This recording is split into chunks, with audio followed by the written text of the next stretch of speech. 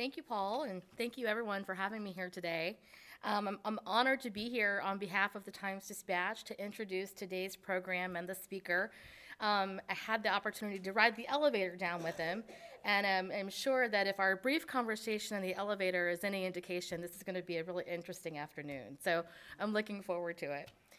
In his latest book, our prize-winning speaker traces the competition for control of North America from the landing in 1519 of Spanish troops in what became Mexico to 1871 when, with the Treaty of Washington, Britain accepted American mastery in North America. The story he tells is one of conflict, diplomacy, and geopolitics.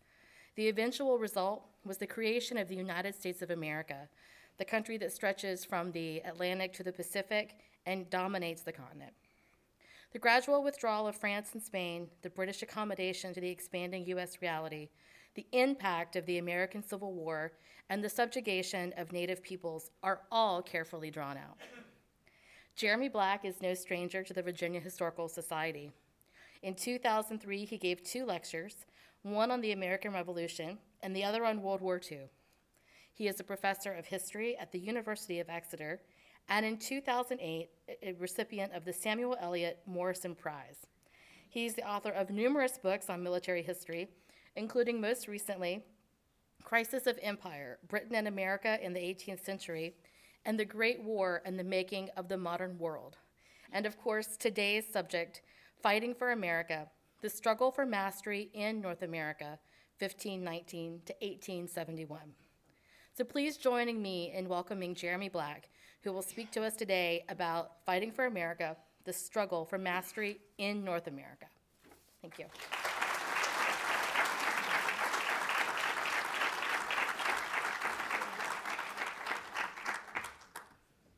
Well, thank you very much, ladies and gentlemen, for coming along. I'm very pleased to be back here. I always enjoy my trips to Virginia, and it's a particular pleasure to see a number of friends in the audience.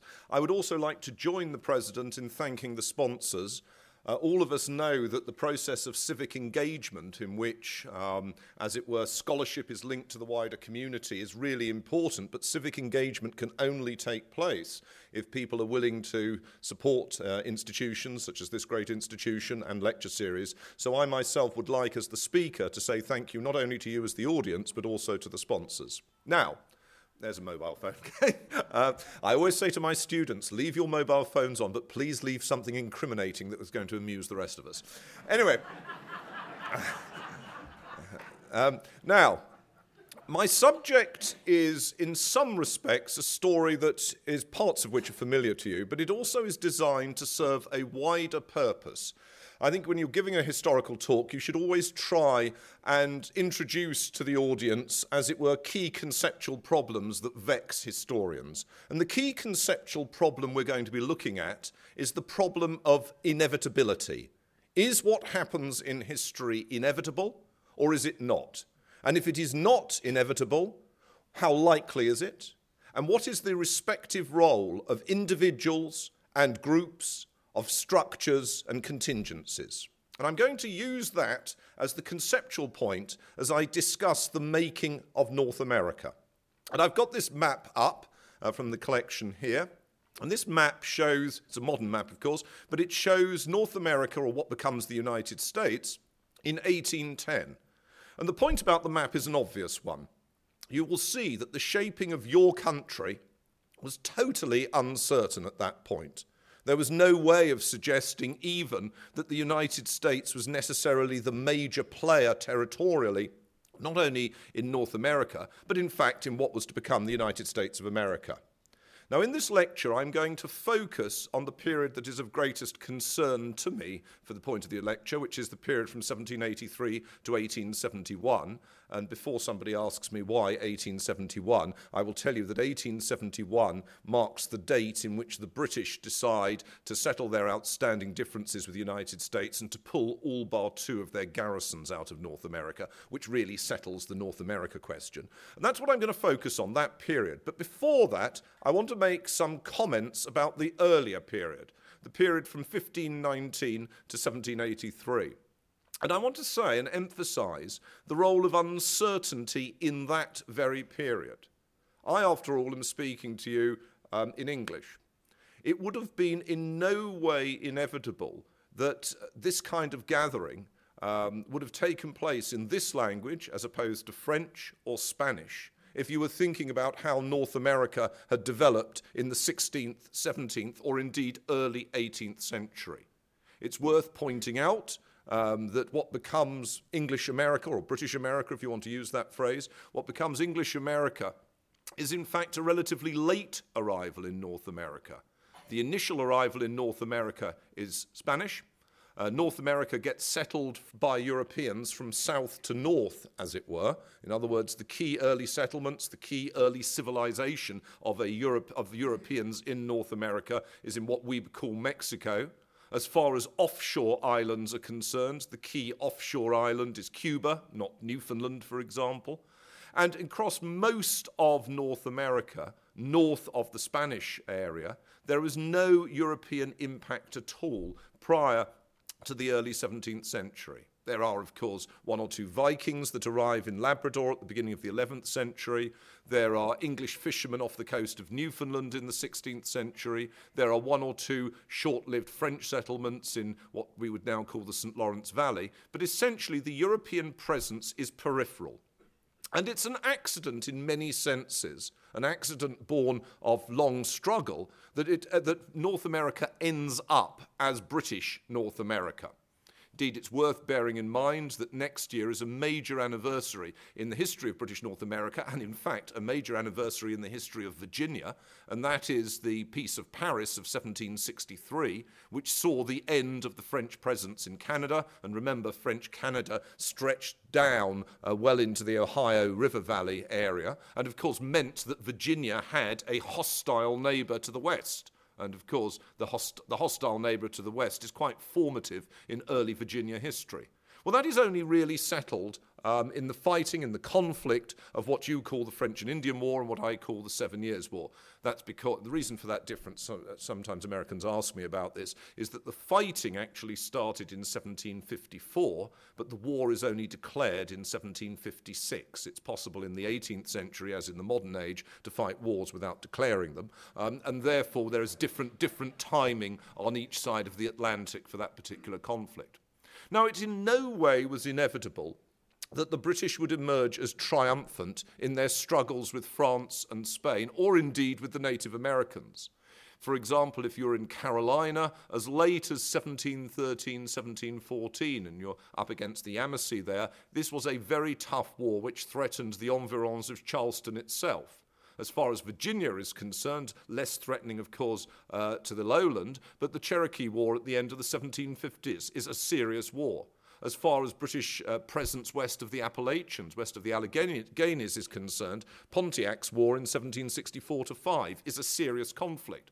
So the Native Americans themselves are an important challenge. And there was no inherent reason why Western troops, as far as conflict was concerned, are necessarily better. I mean, as you are aware, some people are very prone to take a technological interpretation of war, but the key technological enablers that the West had initially had all been lost by, in terms of comparative capability gap, by the late 18th century. The West had the horse. Well, of course, the horse gets diffused to Native Americans. The West had the gun. Well, of course, the gun gets diffused to Native Americans. In large part, people selling guns to the their Native American supporters and allies, in order to win allies. The West has shipping. Well, the Native Americans do not have the equivalent, but of course, shipping is a major advantage if you're operating on the coastal littoral. It's not any particular advantage if you're operating into the interior. So in terms of actually capability gap with the Native Americans, during the period of British America, the actual strength of the Western presence is relatively limited. As far as the French are concerned, though, of course, the British have a powerful advantage, the one that we've just mentioned, that both the British and the French are fundamentally colonial systems along the coastline. They are totally dependent in many respects, the French more than the British, but they are totally dependent on maritime links back to Europe. If you sever those maritime links, you are then in a position to make major attacks, amphibious attacks, on the coastal bases or the riverine bases of your opponent, and if you do so successfully, you will win. And of course, success takes time. The biggest British expedition again in North America in the early 18th century is a total disaster. The British send a large amphibious force against Quebec in 1711. It runs aground on rocks in the St. Lawrence because it's poorly charted. Over 1,000 troops drown. In that period, incidentally, very few people could swim. So if a ship went down, usually everybody on it drowned. And there were never enough rowboats. Sort of thing that would be inconceivable in a modern world. I mean, if you think of cruise liners, it would be inconceivable that any of them could sink with anybody dying. Anyway, the British did not do brilliantly at that stage. I think it's worth bearing in mind that although the British were fit for purpose in the 17th century to fight local wars against Native Americans on the eastern seaboard, things like King Philip's War in New England in 1675 to 76, they don't really have a capability that's much stronger than that, and they are very dependent upon the supply of military resources from the home base. And that's where contingency plays a key role, because there's nothing inevitable about the British beating France in the long wars that the two powers fight from 1689 onwards. In many senses, one would rather be betting on France, a much larger country in terms of not just its physical size, but also its population, a much stronger agricultural base, a country that doesn't have the equivalent of Scotland or Ireland, where there's a lot of discontent, if not active opposition to whichever government is based in London. In many senses, France should have been the better bet for winning the imperial race. And indeed, France is more early established in the New World in terms of major colonies. I mean, Martinique and Guadeloupe are much more prosperous as and Saint-Dominique, what we would now call Haiti, are much more prosperous as colonial bases in the West Indies than Barbados or Jamaica. Jamaica is particularly difficult. The French get themselves well established in the St. Lawrence Valley quite early on. They add to that, of course, Nova Scotia. They add to that what we would now call Cape Breton. The French are well established in the New World. They establish a presence on the Gulf of Mexico with Louisiana, and then in a key move in 1700, the grandson of the King of France, Philip, Duke of Anjou, becomes Philip V of Spain, and for much, though not all, of the 18th century, France and Spain are key allies. And that strengthens further the French presence in North America. It means that the British are up against, on the whole, a cooperative alliance. And of course, the Spaniards are there not only in the Caribbean and not only in Mexico. The Spaniards are actually, of course, on the mainland of North America itself, in what we would now call Florida. And Florida in that period, as you will recall, stretches from the Panhandle even further west towards the Mississippi. So, the British are marginal in North America. It gives me no pleasure to say this, and of course I'm not in any way trying to sort of say that Richmond and places like Williamsburg or New York are not important. They are important, but they are relatively marginal compared to the combined presence of the Bourbon powers, France and Spain. So why do the British win? Well, a mixture of factors. No one factor is of unique importance. One of the factors, it's always good to compliment one's hosts, one of the factors which is significant is the fact that there are more people in British North America than in French North America, and the militia units and other volunteer units from the colonies on the eastern seaboard play a very major role in providing manpower in key expeditions. For example, the Louisburg expedition of 1745, which is a success.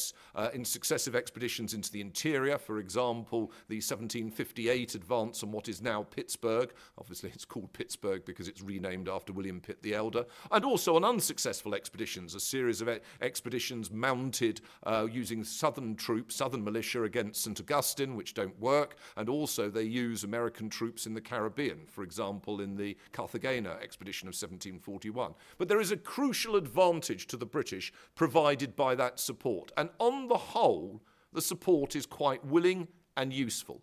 People looking towards the subsequent struggle between the British and the colonists emphasise dissent. I mean, there's a book by Fred Anderson emphasising tension in the relationship between Massachusetts and the British state during the French and Indian War. And of course there are disputes, but the actual substantive point, an absolute key point, is that despite these disputes, there is a willingness to fight and die for part of the imperial project. And that is a very key point. I mean, at a base level, more people from Massachusetts are willing to kill Frenchmen in the French and Indian War than people from Massachusetts are willing to kill Brits during the War of 1812. That's, I think, a quite important, significant factor. So in other words, the empire works on this side of the Atlantic as well as on the other side. Second point, constitutional change in Britain. Important. Completely accidental in some respects. James II proves an unsuccessful and unpopular monarch. He is removed in what is a very close-run invasion and rebellion in 1688, and the new political system after the Glorious Revolution creates a parliamentary-funded national debt, creates a politically cohesive country, incorporating most people politically within it, and creates the basis for a major explosion of political and economic energy. None of that was predictable.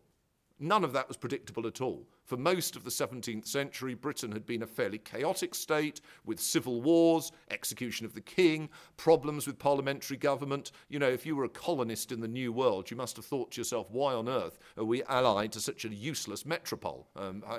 But actually, by the 18th century, the situation is very different. I mean, in a way that, again, would be wonderful to think of today if we were one is British or American. The state was fiscally stable, the most fiscally stable state in the world, measured in terms of the very low rate of interest it had to pay in order to raise the loans necessary to fight its foreign wars. And of course, it's the state which invents a series of so-called revolutions, the agricultural revolution, the transport revolution, and most famously the industrial revolution. So that the British state has the resources and it also has the interest in the foreign world. Whereas the government of France has its eyes fixed firmly on territorial expansion into Germany and Italy, the state of Britain is increasingly interested in North America. So in another important anniversary for North American history that's occurring next year, which is the anniversary of the Peace of Utrecht, you probably not have heard of that, but that's the peace that ends the War of the Spanish Succession in 1713, the British insist on gaining Nova Scotia. They insist on gaining Hudson's Bay. That's all the lands from which rivers flow into Hudson's Bay. So that's an enormous tract of Canada. And they also insist on gains in the West Indies. Well, they get that because they've beaten the French, but also because the French are actually more concerned with territorial gains in Europe, and Louis XIV is willing to, as it were, yield territory in North America in order to obtain his goals in Europe. There is nothing inevitable about that. There's nothing in the water or the air which ensures that the King of France is going to subordinate colonial gains to European gains, whereas the British will have the alternative priority. And again, that plays through into 1763. The key point about 1763 is not only that the British, in cooperation with their American colonists, have gained large territories in the New World. The key point is that in the subsequent peace, that is what they determine to hold on to. That they are, in other words, that people in London are really concerned. You will recall, as a French view, a very great alternative French view, Voltaire, in his short novel Candide, actually, there's what a waste of time it is fighting over the frozen wastes of North America. And Voltaire reflects, as it were, fashionable French opinion. British opinion is different. So one element one has to look at when one's looking at territorial allocation is what leads particular societies to decide that control over particular portions of territory are significant. And this, incidentally, is important as we play through American history in the 19th century, because as you will be well aware, the, as it were, strategic geography of people in Boston is very different to the strategic geography of people in Charleston or the people in New Orleans.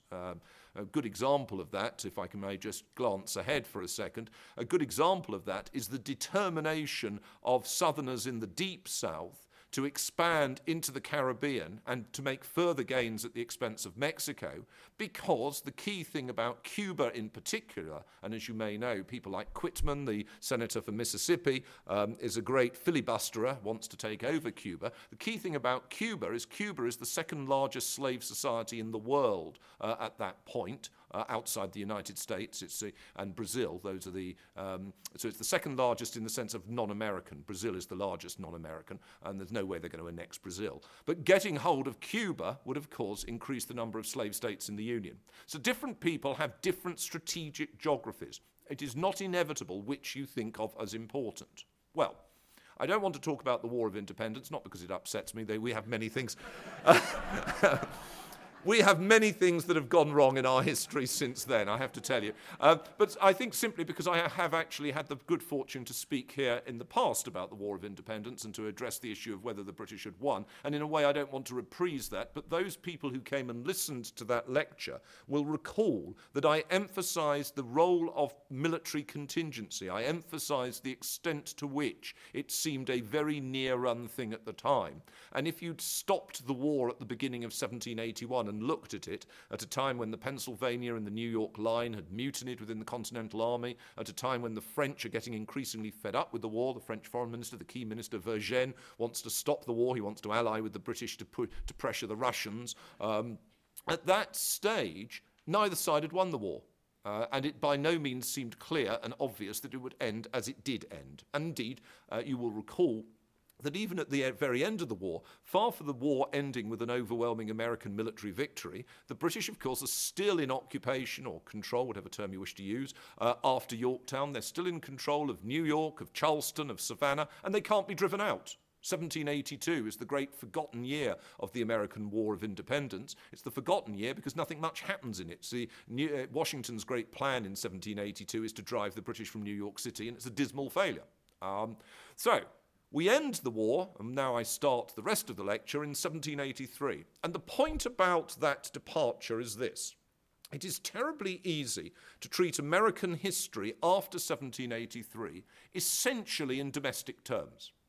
One can see, obviously, America territorially expands, but there can seem to be a sort of inevitability about it. And of course, to American commentators in the 19th century, at the end of the 19th century, in the beginning of the 20th century, it seemed very inevitable, in part because many of their views were shot through with an implicit or explicit sort of cultural superiority, if not racialism, i.e., Mexicans are bound to lose, Native Americans are bound to lose, Jefferson's view on the Native Americans, for example. Therefore, there really wasn't much of an achievement. It was going to happen. There was a providence which meant that one was going to go from ocean to ocean, and, there'll be a few inconveniences along the way. But the key issue is not foreigners, it's internal. In other words, the key issue is relationships between the states, the key issue is the fate of slavery, the key issue culminates in the American Civil War. Now, if you take that point of view, then clearly foreign powers are marginal, and the issue of the shaping of America and the struggle for mastery in North America actually becomes an issue which culminates in the events of 1861 to 1865, and we all know what happens. And we can end up debating what might or might not have happened if different events had occurred at, say, Gettysburg and all the rest of it, but that becomes the subject. Now, I can talk to you on that line if you want, but actually what I'm trying to do is to appeal to your intelligence and to say it's more complicated than that. And the complexity comes from the fact that having been beaten, and I think they were in the end really beaten, the Brits in 1783 don't just go away, they're still there in North America. The French and the Spaniards don't think to themselves, North America has now been settled. They also are powers in the New World. And I would put it to you that, in fact, a key issue, an element in the history of North America until 1871, and after that, as I've said, it ceases to be of major significance, is the fact that there are competing powers, competing imperial systems in North America, and it is not inevitable to contemporaries what would happen. In fact, I would put it to you that it's only the decade 1861 to 1871 that really settles it. And I'll just briefly comment on that, and then I'll switch back to the 1780s. If you think about it, 1861 to 1871 has the issue that vexes you most, which is the Civil War, which was important. And, you could argue that if the South had been more successful militarily in the 1864 campaigns, then Lincoln would not have been successful in being re-elected, that you would then have had McClellan as president and you would have had a different outcome of the war. And that's all entirely possible. All entirely possible. That's how, if you like, the South would have won the Civil War. And that is significant and that is important. But there are a whole host of other things that occur between 1861 and 1871 that help to settle the North America question. Key, that the British and the French didn't intervene as they had seriously thought of doing and as Napoleon III very much wanted to do in the American Civil War. That is important. Who knows what that would have led to, and I'm quite happy to talk about that, but that was certainly a major element. I mean, remember, Britain has the largest navy in the world. Britain has nearby bases, naval bases in places like Jamaica, Bermuda, Halifax, Nova Scotia. It has a land frontier with the Union. The British have a pretty large and experienced army, experienced at taking part in long-range power projection. In 1860, Anglo-French troops had captured Beijing in China. Compared to the difficulty of taking Beijing, Washington would have been easy. So one has to remember you're talking about the world's leading powers at that time. So that's important. What else is important? Well, the French, after all, do intervene in North America in the 1860s. They do send an army into North America in the 1860s. Where they intervene in the end, is Mexico. And they famously, of course, put Maximilian on the throne. They capture Mexico City, etc., etc. And in the end of the day, after the American Civil War, there is a confrontation between the American government and the French. People think it might lead to war. It doesn't. There's two ways you can play this. There's two separate ways. American historians conventionally say, because obviously they would think in these terms, they conventionally say that the threat of American intervention leads the French to pull out. Well, actually, no. The reason the French pull out is the French are really concerned by the fact that in 1866 the Prussians have beaten the Austrians and they realise they're going to be next, and Napoleon III focuses on Europe instead. That is the key factor. But the point being a double point. One, that the Americans cannot determine the course of relations in Europe. It's a classic problem. It's a problem for the rest of the world now. If you are the world's leading power, which at that stage is Britain, and France is the great wannabe, if you are the world's leading power, then the fact of the matter is it's very difficult for other powers to dictate what you do. I mean, one of the reasons the British don't intervene in the American Civil War is the fact that from 1863 onwards they get drawn into the idea that they may end up in war breaking out over the Schleswig-Holstein question, as it in fact does do in 1864. They become much more focused on European power politics. So the Americans have the problem that the Europeans are intervening in the New World without the Americans being able to determine it. What else happens in the 1860s that helps to mould the shape in North America? Well, not only do the French fail in Mexico and leave, which is important, the Spaniards give up their attempt at power projection. The Spaniards, a minor player at that point, but the Spaniards in the 1860s had sent troops into the Dominican Republic, much to the irritation of the Americans. They'd sent warships against Peru, much to the irritation of the Americans. The Spaniards were sort of flexing their muscles in the New World. They give up in 1866 because there's a revolution in Spain.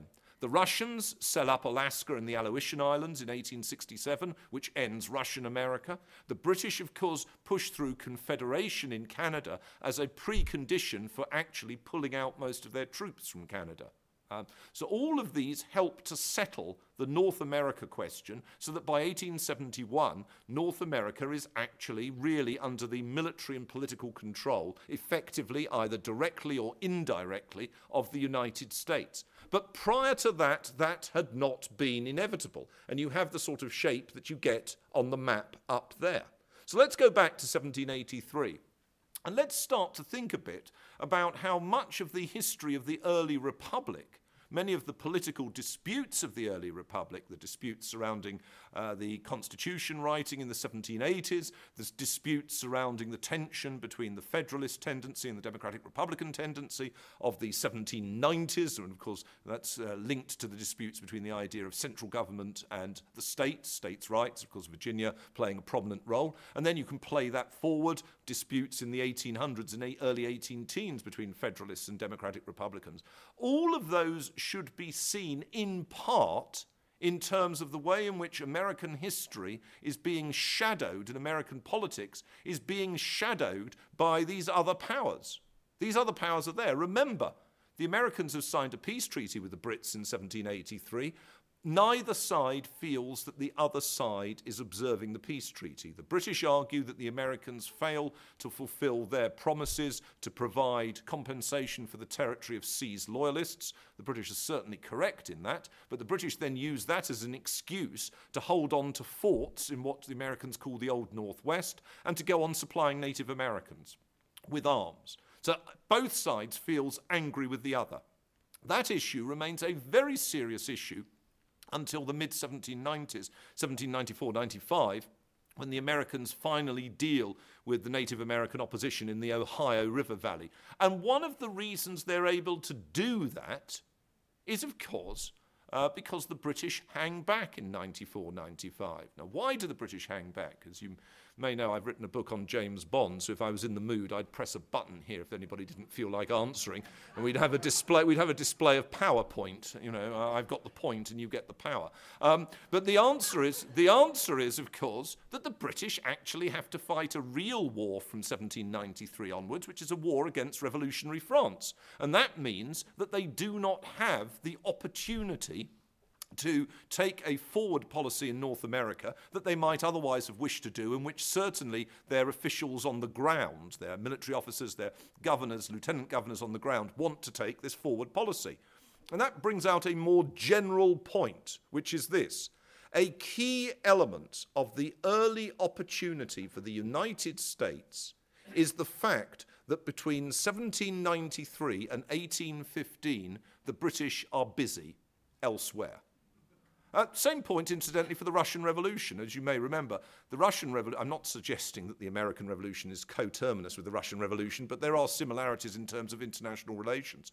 The Russian Revolution is followed by foreign intervention, but it's pretty half-hearted because, of course, the Western powers are exhausted after World War I. Their militaries are exhausted, and their civil populations, very clear in America and Britain and France, their civil populations want the war over as quickly as possible. And that gives the Russian revolutionaries a key, as it were, period in the 1920s and 1930s to squabble among themselves, to take part in what the Soviet communists had in way of constitution forming, which is a much more vicious policy than occurred here.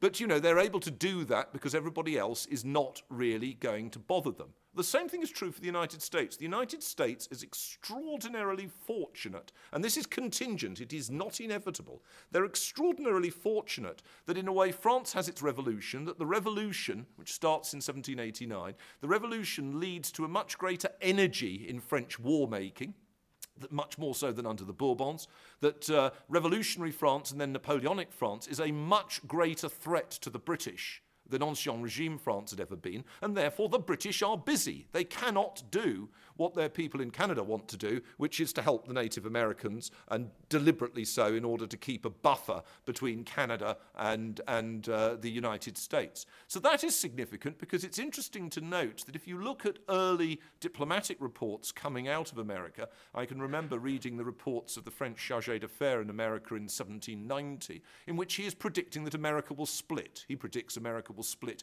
between three countries, the North, the South, and Transappalachia. And that was a fairly common view among foreign commentators. Their view that America was essentially a fragile system, that as a federal system it wouldn't work well, and that this is not the age of republics. And of course, on the whole, they were absolutely right. If you look at the situation, 1787, the United Provinces, what we would call the Netherlands, which was a federal republic, rather like, with a federal republic of a group of provinces, which rather like the United States, it is conquered by a Prussian army supported by British naval action. During the French Revolutionary Wars, Venice, an ancient republic, is conquered by the French. Genoa, an ancient republic, is conquered by the French. 1794-95, Poland, a limited elected monarchy. In some respects, the United States, under its presidency, is an elected monarchy. A limited elected monarchy is partitioned out of existence by the Russians, the Prussians, and the Austrians. In other words, this is not the age of republics. Republics appear anachronistic and failing in a much more bloody and determined age, where the energies of states able to mobilize their full resources will dictate results. So in many respects, It's not so much geography. You know, the American founding fathers kidded themselves that they were able, because of the Atlantic, to be absent from this process. Absolute rubbish. The British and the French were quite able to slug it out in the West Indies, quite able to project troops much further than the United States. The British, after all, in the 1790s and 1800s were also conquering bits of India, which much more formidable in terms of distance and environment and disease than the United States. What in fact it is the concentration of the British on fighting the French and of the French on fighting the British. And America plays a role, in part, only as it were, bit part in this. I mean, let me give you a good example, the War of 1812. The War of 1812 is usually treated as a sort of struggle between Britain and the Americans over maritime links and over the British support for Native Americans and the determination of the war hawks in the western states, people like Henry Clay, in order to launch a war of conquest against Canada to stop this. All of that is true. But you also have to think of the timing. Why do the Americans go to war against Britain? I mean, nobody in their right mind would have imagined that you could beat Britain in that period. The reason the Americans go to war against Britain is because they are convinced that the British have lost to the French. After all, by the summer of 1812, Napoleon is in secure control of all of Western Europe, with the exception of some continuing opposition in Spain. He's in control of Central Europe. He is about to invade Russia at the head of an army of 600,000 troops, the largest army the West has ever yet seen. Much of that army provided not by French troops, but by allied contingents from powers like Prussia and Austria, former opponents that are now all part of the Napoleonic system. It appears obvious to Americans that they are backing the winning side in the Great War within Europe. They're backing the winning side in the Great War within the European system, and that is why they're going to win. I don't wish to be offensive, but the Canadian historian Richard Glover compared, he's dead now, so whatever you might say about him, it's not going to affect him. He compared America's entry into the war to Mussolini coming into World War II on June the 10th, 1940, after Mussolini was convinced that the French and the British had lost. In other words, you're backing the winning side, you're out to grab your bits. Unfortunately, from the American point of view, Napoleon goes pear-shaped in Russia. It goes disastrously wrong. And that, of course, launches the disintegration of the French alliance system, the Russian move into Poland and then into Germany, and the collapse of Napoleon. By the end of 1812, the Americans know they've lost. Simple as that. Of course, they don't mention it in widely in public, but American policymakers know they've lost, and they're asking the Russians, of all people, to try and negotiate an end to the war, to try and mediate between Britain and Russia. And the Russians are quite willing to do that, because the Russians want the British not to fight the Americans. The Russians want the British to concentrate even more on fighting the French. The British say no. Any negotiation will be direct between us and the Americans. The Americans then try the Swedes, who are also part of the anti-French coalition. That doesn't work. And of course, as 1813 drags on and Napoleon collapses more and more and more, then the Americans get more and more and more desperate. It doesn't actually fundamentally matter what happens on the Canadian frontier. It doesn't matter what happens in exchanges between ships. Most of the military history of the War of 1812 is totally irrelevant. America is back to the wrong side in the World War, and it knows it's got to get out as quickly as possible. And in 1814, Napoleon abdicates, and then it really does get serious. And just as a reminder of the trouble that the British can cause, it's worth bearing in mind that you would generally think of 1815 in the Greater Caribbean in terms of the British defeat at New Orleans, which indeed was a serious defeat. It's worth bearing in mind that the British not only go on to capture the fort outside Mobile and to plan an attack on Charleston, but also in 1815, just to show who's boss in the Caribbean, the British, Napoleon's come back into France, the French colonies declare for Napoleon, so the British sent an expeditionary force to Martinique and capture it, and an expeditionary force to Guadeloupe and capture it as well. In other words, they are still a serious challenge at that point. So one can play through this early American history And one can note the extent to which American constitution making actually takes place in the shadow of the threat from outside. And that helps to explain federalism. That helps to explain what Alexander Hamilton is on about. Hamilton's point is not that we want a stronger government for the fun of it. It's not that we want a stronger government because we want to raise more taxes. It's not that we want a stronger government to irritate these people in Virginia. We need a stronger government to deal with the Brits. We need a navy. Remember what had happened at the end of the War of Independence? The Americans had wound up the navy. They got rid of the navy, which meant that, of course, the Americans became very vulnerable in the 1790s when they confront France in the Quasi-War. And indeed, a navy is quickly built as a result of subscriptions, charitable subscriptions, large public subscriptions, largely by Philadelphia merchants. I mean, that is the depth of the fiscal and military crisis in the United States. They don't have a navy. And their navy is sufficiently weak, of course, that in the 1800s, the only people they're able to take on are the Barbary pirates of North Africa. Nobody big can be confronted. On top of that, the army is tiny. Why is the army tiny? Because, in fact, there's a sort of anti-state, anti-army ideology in the 1780s, which leaves America terribly vulnerable in the early stages of the war in the beginning of the 1790s against Native Americans in the Ohio country. Indeed, in the first campaign, Arthur Sinclair actually loses because the army is just too weak, not prepared. There just aren't the troops. Henry Knox had been absolutely desperate about the situation in the 80s. So one of the whole points about the Federalist case is we need a stronger state because we have to confront these foreign powers. Now, incidentally, precisely that they don't get the war that they fear makes the Federalists look as though they've made the wrong call. And subsequently, of course, the way that the War of 1812 is sold to the public, i.e. the War of 1812 is a success, look what happens at Fort McHenry outside Baltimore, look what happens at New Orleans, we don't actually need a large state, we don't need a large military, we can do it ourselves, the militia will do the job. Complete rubbish.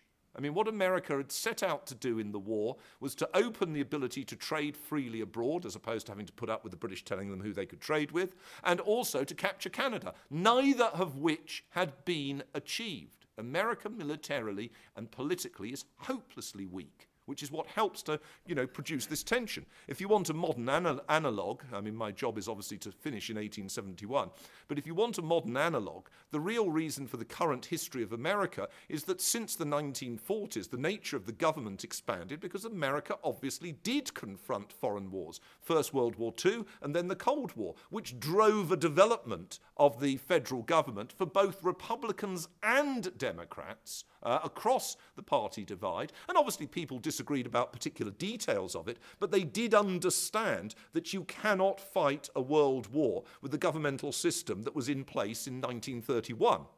Now, unfortunately, fortunately for the British, in the early 19th century, actually you do get people like Jefferson who fondly believe that America can be a great power with the governmental system that he wants in 1801. It doesn't work, of course, and of course it only subsequently works because the Americans are fortunate that nobody really powerful decides to fight them. So they are actually able to have a holiday from history. They're able to convince themselves that they are a major power because all that they're actually up against are Native Americans and Mexicans. And, the Mexican state is weak. The Mexican state is affected by federalism at a very acute level. In other words, the individual provinces fight each other. The great Caudillo, Santa Anna, is unpopular. There are a series of rebellions in Mexico in the 1830s and 1840s. And for Mexico to fight the Americans, or to fight first the Texan Revolution and then the Americans subsequently in the 1840s, is astonishingly difficult under those circumstances. Same thing in the Oregon question. President Polk, of course, comes to power having promised that he will fight if he doesn't get a boundary which approximates to the northern boundary of British Columbia. Why does he pick that boundary? He basically is saying to the electorate there will be America up to Russian territory in Alaska. He doesn't want to have war with Russia, but he wants territory as far up as that. And what happens? Well, you won't be surprised to hear the British mobilise the fleet, and the Americans decide that, well, maybe actually it would be better to go for a compromise boundary, so that the Americans go for Oregon and Washington, and the British keep British Columbia and Vancouver Island. Vancouver Island is the great prize because that's where the major naval base is at Esquimalt, still there. The Canadian Navy's base still there. So in other words, the Americans are very fortunate because in the 1840s they are not really ready to go to war with Britain. What about the Civil War? What about the Civil War if Britain had come into that, or Britain and France had come into that? Well, it would have been difficult for both sides. The strategic problem for Britain would have been that the Union might well have invaded Canada.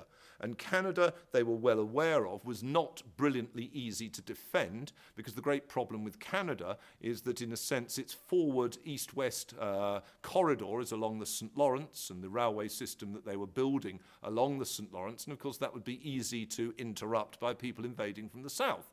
But, of course, let's be reasonable. In 1862, 1863, the Union had other people to send troops against than Canada. In other words, they would have gone on probably focusing on the war against the Confederacy. At sea, well, the Americans are building good ships. The Monitors are good ships. The American historian Howard Fuller, who's done some interesting work on Erickson and his Monitors, has argued very clearly that the key element of Erickson's ship design was not, in fact, to produce ships to fight the Confederacy, that was the side effect of it. The key element was to produce ships to deter the British from intervening. And indeed, that was an important, very important economically for the United States and strategically. They did not want British warships interfering on the eastern seaboard.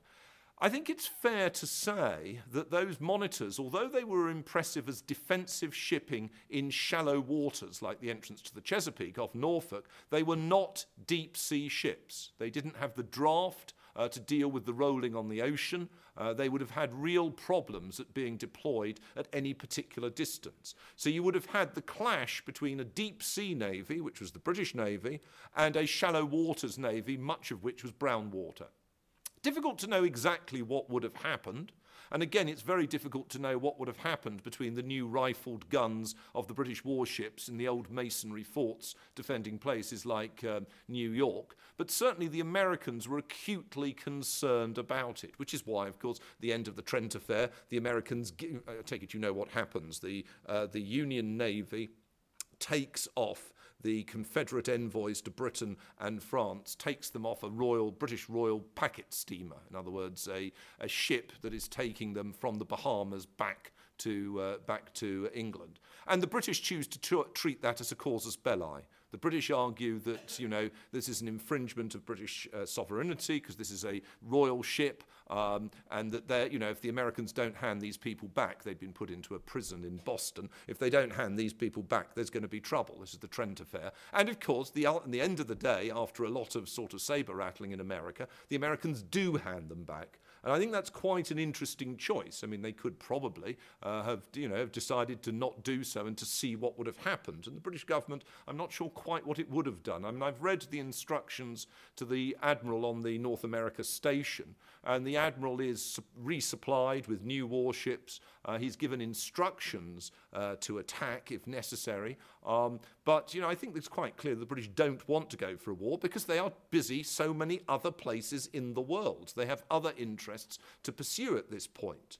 The second period of potential intervention is in the late summer and early autumn of 1862, when the British cabinet does debate intervention. Napoleon III is calling for intervention. What they are proposing to do is to demand that both sides stop fighting in order to allow peaceful mediation to take place. Well, that sounds very nice and jolly, doesn't it? But the point about that is that the assumption that Napoleon III made was that the Confederacy would say yes, and the Union would say no, which would then, of course, put the Union in a position as defying an international attempt to negotiate peace, and therefore provide, again, a casus belli.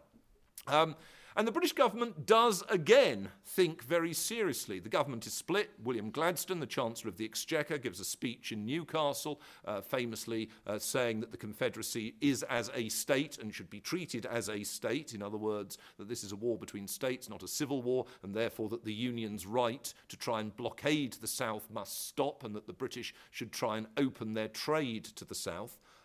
Since the North had never signed up to international regulations allowing blockade, it was in a very difficult legal position if people chose to break the blockade of the South. And the government really is divided, very divided. And, you know, one thing that helps them to make their mind up is Antietam, the very fact that Lee fails at Antietam, that the campaign advance in the North is not maintained, seems to suggest that the South is not inevitably going to survive. Other factors, though, come into play. The government is very concerned about developments in Europe. It also doesn't trust Napoleon III. I think that's a pretty key point. It doesn't trust the French. And ultimately, you know, distrust of the French is more important to Palmerston, who's the Prime Minister, much more important to him than wondering about the United States.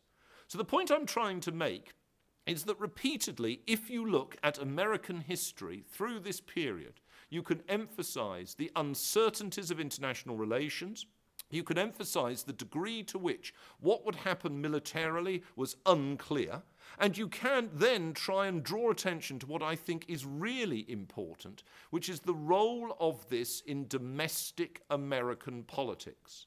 And one of the interesting things to do, and I'll close on that point, and I make several references of this in my book, which I hope you'll find of some interest. One of the points I make is if you actually look, for example, at the British State Papers, you will come across many cases in which American politicians actually talk in this fashion to British diplomats. I mean, obviously, it's easy for them to do that, because American, obviously not just a common language, but American politicians associate, depending upon their political preference, associate themselves with one or other of the major political parties in Britain.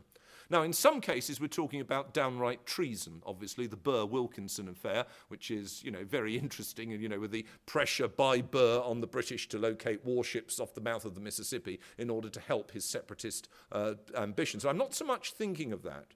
I'm thinking more, for example, of the reports of Lord Lyons, 1862, the British envoy to Washington, and his discussions with Democratic politicians in 1862 as to what is going to happen if they do well in the midterms, what this will mean, and whether the Democratic politicians want Britain to pressure the American government or don't want Britain to pressure the American government. Lyons is close to the Democratic politicians, and he is trying to persuade the British government to do everything possible to help them against Lincoln. Now, this is a level of politics that is worth thinking about. Again, American commentators are used to the idea that their politics are in some way separate from the politics of the wider world. Maybe that's what the Constitution said, but actually what one notes frequently if one's looking at American history is the idea of American exceptionalism, the idea of American separateness has to be brought face to face with a much more complex reality. Last point. You might think this is a rather negative account. It certainly doesn't measure up to some of the heady rhetoric of early founding fathers. But actually, if you think about it, what this is account about is a very pro-American account. It argues that there is nothing inevitable about the success of the United States in the 19th century. It argues that part of that success was indeed due to the policies of other states, but part of it was due to the skill and luck, but luck often comes with skill, the skill and luck of a number of American politicians and a number of American administrations. And I think if you move away from this idea of treating exceptionalism as something that makes one bound to win and actually understands the role of contingency more, you understand the importance of being, as you are fortunate to be, members of an active and engaged civil democracy, and the importance of the choices that you make and are fortunate enough to be able to make at regular occasions. Thank you very much.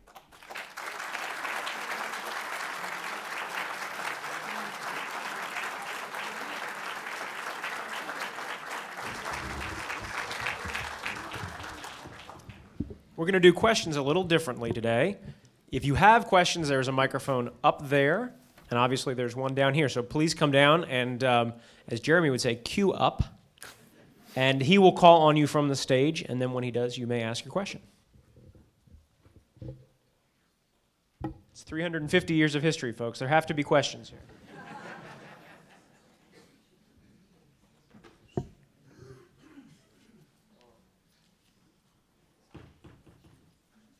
Yes, sir. Yep. Well, you seem to reaffirm that old truth that it's better lucky than good. Tell us a little bit more about the role of the Native Americans, as they were pretty much pawns, as it were. Is that fair to say? Well, that's very interesting. The gentleman has asked for a little bit more on the Native Americans and whether they were pawns. Well, to an extent, sir, they are pawns in the wider context of international diplomacy, in the sense that their territories are allocated in treaties like the Peace of Paris, the Treaty of Versailles of 1783, the Peace of Ghent at the end of the War of 1812. Yes, these are all in a way pawns. But on the other hand, they're also independent players. And I think it's fair to say that until the 1780s, early 1790s, the Native Americans east of the Mississippi are still very important in the Old Northwest, and you could argue that's true into the early 18-teens. You could argue that the really important aspect of the War of 1812 is it brings the defeat of the Native Americans in the Northwest. It also brings, of course, the defeat of the Native Americans in the Southeast, the defeat of the Creeks in 1814, battles like Horseshoe Bend. West of the Mississippi, the presence of the American state is really quite minor. I mean, the Louisiana Purchase of 1803, it means absolutely nothing if you're living in a state like, well, obviously it wasn't a state of that period, like Nebraska. You know, you wouldn't have noticed. So the Native Americans west of the Mississippi remain really quite important. And if you're interested in reading a scholarly American account of this, Sam Watson at West Point, who's got some very good stuff on the American Army in the 1820s and 30s, I mean, he draws attention to the way in which American army movements west of the Mississippi, particularly in the 20s, are still very tentative. So, you know, I would say that the Native Americans might at one level be pawns. Nobody's consulting them about the Louisiana Purchase, but on the ground they are not pawns.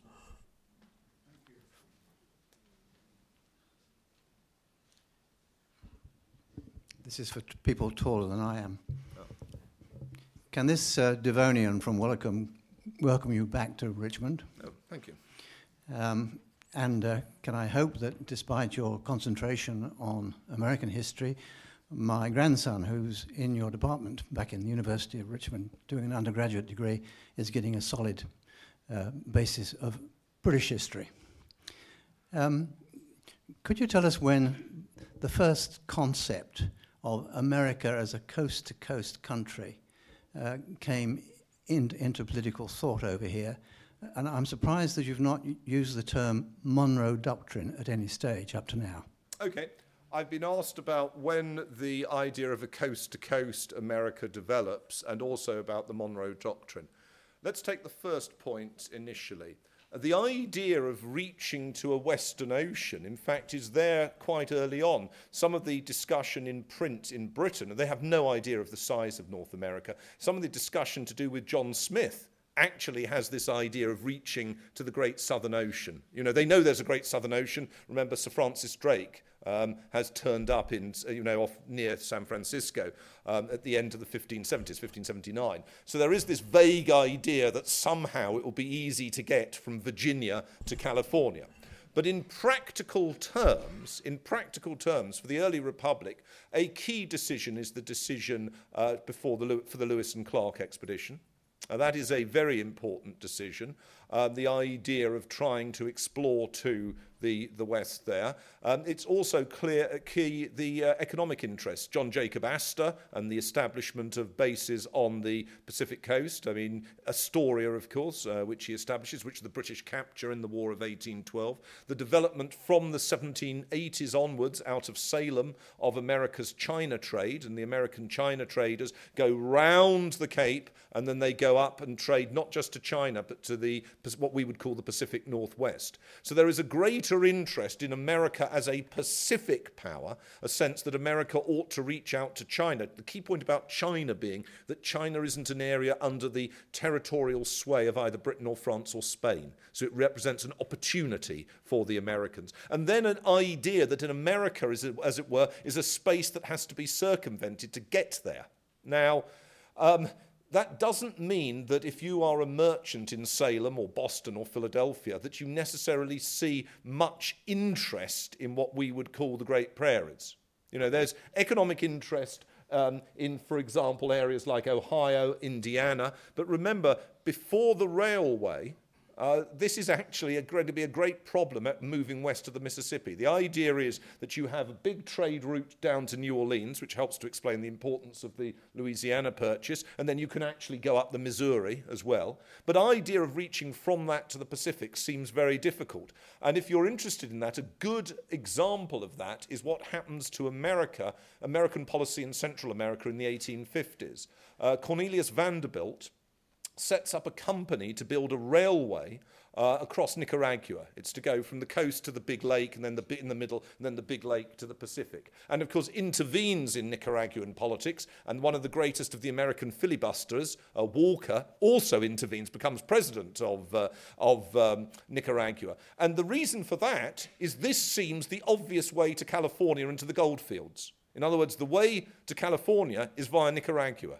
The idea of actually being able to build a railway across seems a very tall order in the early 1850s. And it reminds us that it's terribly easy to think in terms of inevitability. We know there's going to be a transcontinental railway. We know that all these lands in the middle, you know, Idaho, Utah, really quite complicated topography and terrain, is going to be not just claimed by the Americans, not just have a few military bases, but actually subsumed into the United States. That wasn't so obvious to all contemporaries. So you get, as it were, people in Washington talking about coast to coast and providential destiny, and businessmen thinking, yes, now how on earth do we get our trade routes round to California, and what route are we going to follow? The Monroe Doctrine. The Monroe Doctrine, just to remind people, 1823, James Monroe issues this document, proclamation, saying that basically the powers of the old world shouldn't interfere in the new world. It's aimed against Spain in particular. It's aimed to, in other words, extend the guarantee of the American Republic to the new Latin American republics that have broken away from Spain. So Simon Bolivar and, Grand Colombia, what we would now call Colombia and Venezuela and Ecuador and Argentina and Chile and all the rest. It's very important, and it's people now play a lot of attention at it. At the time, it meant absolutely nothing to anybody because the British couldn't care less. The real guarantee of South American independence is the Royal Navy. It's the Royal Navy makes it absolutely clear, Canning is the foreign minister, that he will not allow Spain to regain these territories. And the Americans know that. I mean, the Americans are freeloading in some respects. The Monroe Doctrine is freeloading on British naval power. And America becomes, it's very interesting this, America becomes a major close water, brown water, close sea naval power in the Civil War. Then you get a really important moment in American military history, which is 1865. Now, obviously, you think of it in terms of Appomattox, and I do urge you to go on this tour. But, do bear in mind that the key thing in 1865 on the world scale is not that the North wins the Civil War. That is important. But the key thing is that the North then demobilizes. The North in 1865 has a battle-hardened army under good generals. It has the world's second largest navy. Okay? What do they do with it? Do they use it to try and conquer Mexico, to try and conquer Cuba, to try and conquer Canada? No, of course not. I mean, the nature of American political society wouldn't have allowed them to do that. We know that. But actually, that is really important. And America then only builds up a large navy from the 1890s on, and particularly, of course, with Teddy Roosevelt and the Great White Fleet. And what's interesting about that is that, again, is linked to your politics. There's no inherent reason in 1907 why America needs a large fleet. Nobody's threatening America. But what is happening is a combination of industrial interests, particularly steel interests in Pennsylvania, East Coast political groupings, and people that believe that America is spending too much time thinking of itself as primarily a continental power, and it needs to take a much more active role on the world stage, preponderantly for economic interest and self-interest. These are the people that are behind the big naval build-up. And of course, the big naval build-up also has the great advantage that you don't need conscription for it. One more question, perhaps? Two. There's a gentleman there and a lady here. Let's go for two. Quickly, Kay. I'm not as quick as you. Well, you've got a chance, because he's... Can you apply, I heard your remarks about the Republic, et cetera, and can you predict, based on your analysis, the direction that this country should go? No, I mean, it's not. First of all, that's an interesting question. No, just no. I mean, first, that's enough. You've asked the question. That's well, one of the things about being a professor is you can say things like that. Okay, you know, I'm not seeking elected office. All right, you know, I don't have to. Now, that's a very good question. It's a very, very good question as to whether and in a way, it's part of the public engagement of historians. Is should historians look more to the future? And I think that's a very good question and a very interesting one. The difficulty is that if you think about what I've actually been saying, what I've been saying, in a way, is that the role of contingency, in other words, contingency in the shape of how you vote in elections, what happens in your internal affairs, but also what happens in the wider world, is very important. And if I could just illustrate 2 points about that. If you look at the last 15 years, the two most significant things in America's strategic position are ones that are not really adequately pointed out. One is, the other isn't. The one that is pointed out is the change that has occurred domestically. And the change that has occurred domestically is you have run a tremendous deficit. And obviously your ability to act as you wish on the world scale is compromised if every day you need foreign currency inflows. And that's an important point. It's equally true of my country. What doesn't tend to be given enough thought of is that actually the strategic situation of the United States has been greatly compromised because the achievement of the 1970s, which is that America benefited from the Sino-Soviet split of 1960, and they developed a strategic partnership with China against Russia. So the key thing is that as it were, the two main hostile powers were split. That strategic advantage was thrown away, lost. I mean, it depends upon what phrase you want to do as to whether you want to imply blame or neglect, but essentially in the 2000s. That was the most important strategic challenge to the United States in the 2000s. Not 2001, terrible as those atrocities were, not the wars in Iraq and Afghanistan, problematic as they were. The most important strategic challenge is the closer relationship between China and Russia. Now, I simply do not know what is going to happen in Chinese and Russian policymaking. And in a sense, that is part of a dynamic relationship with American policymaking in which one cannot tell how that trio is going to work out. And that, in a way, affects America's options. So you look to the past, and the lesson in the past is the options of America are affected by, it's not, America is the world's greatest power, and will remain so, I very much hope. But America's options, whether it's the world's greatest power or whether it's the world's not greatest power, as it was in this period, they are still affected by what the other powers do. And in a way, the lesson from the past is you cannot predetermine what other powers do. You have to be prepared for them doing what you don't want. You have to try and get them to do what you do want, but you cannot predict what will happen. So that's a very good question, and that's my answer. Yes, sir, last question. Thank you. Frankly, two, but if you could give me a brief answer. First, there's a myth that, except for one vote, our native language would be German. Please answer that question. The second one, my family went from a county in Georgia to southern Indiana in 1808 by wagon train that took 2.5 months to 4 months, depending on the story. Do you know what particular event in Congress perhaps made people from Georgia go to Indiana? But the main question, if you have time for just one, is how come we're talking English and not German or French? Well, I can't tell you about the post-1783. I have never heard, other than in terms of what I would call a fairy story, that is the case. I mean, obviously, if you think about it, there were a reasonable number of German settlers in Pennsylvania, but the vast majority of settlers in the 13 colonies were of British antecedents. Their only language of instruction, their only language of education, crucially their language in religion, in the church, which was absolutely fundamental point, is English. So no, I don't think German was ever a prospect. As far as 1808 is concerned, as in fact that map shows you, the territories in the upper Midwest are opening up.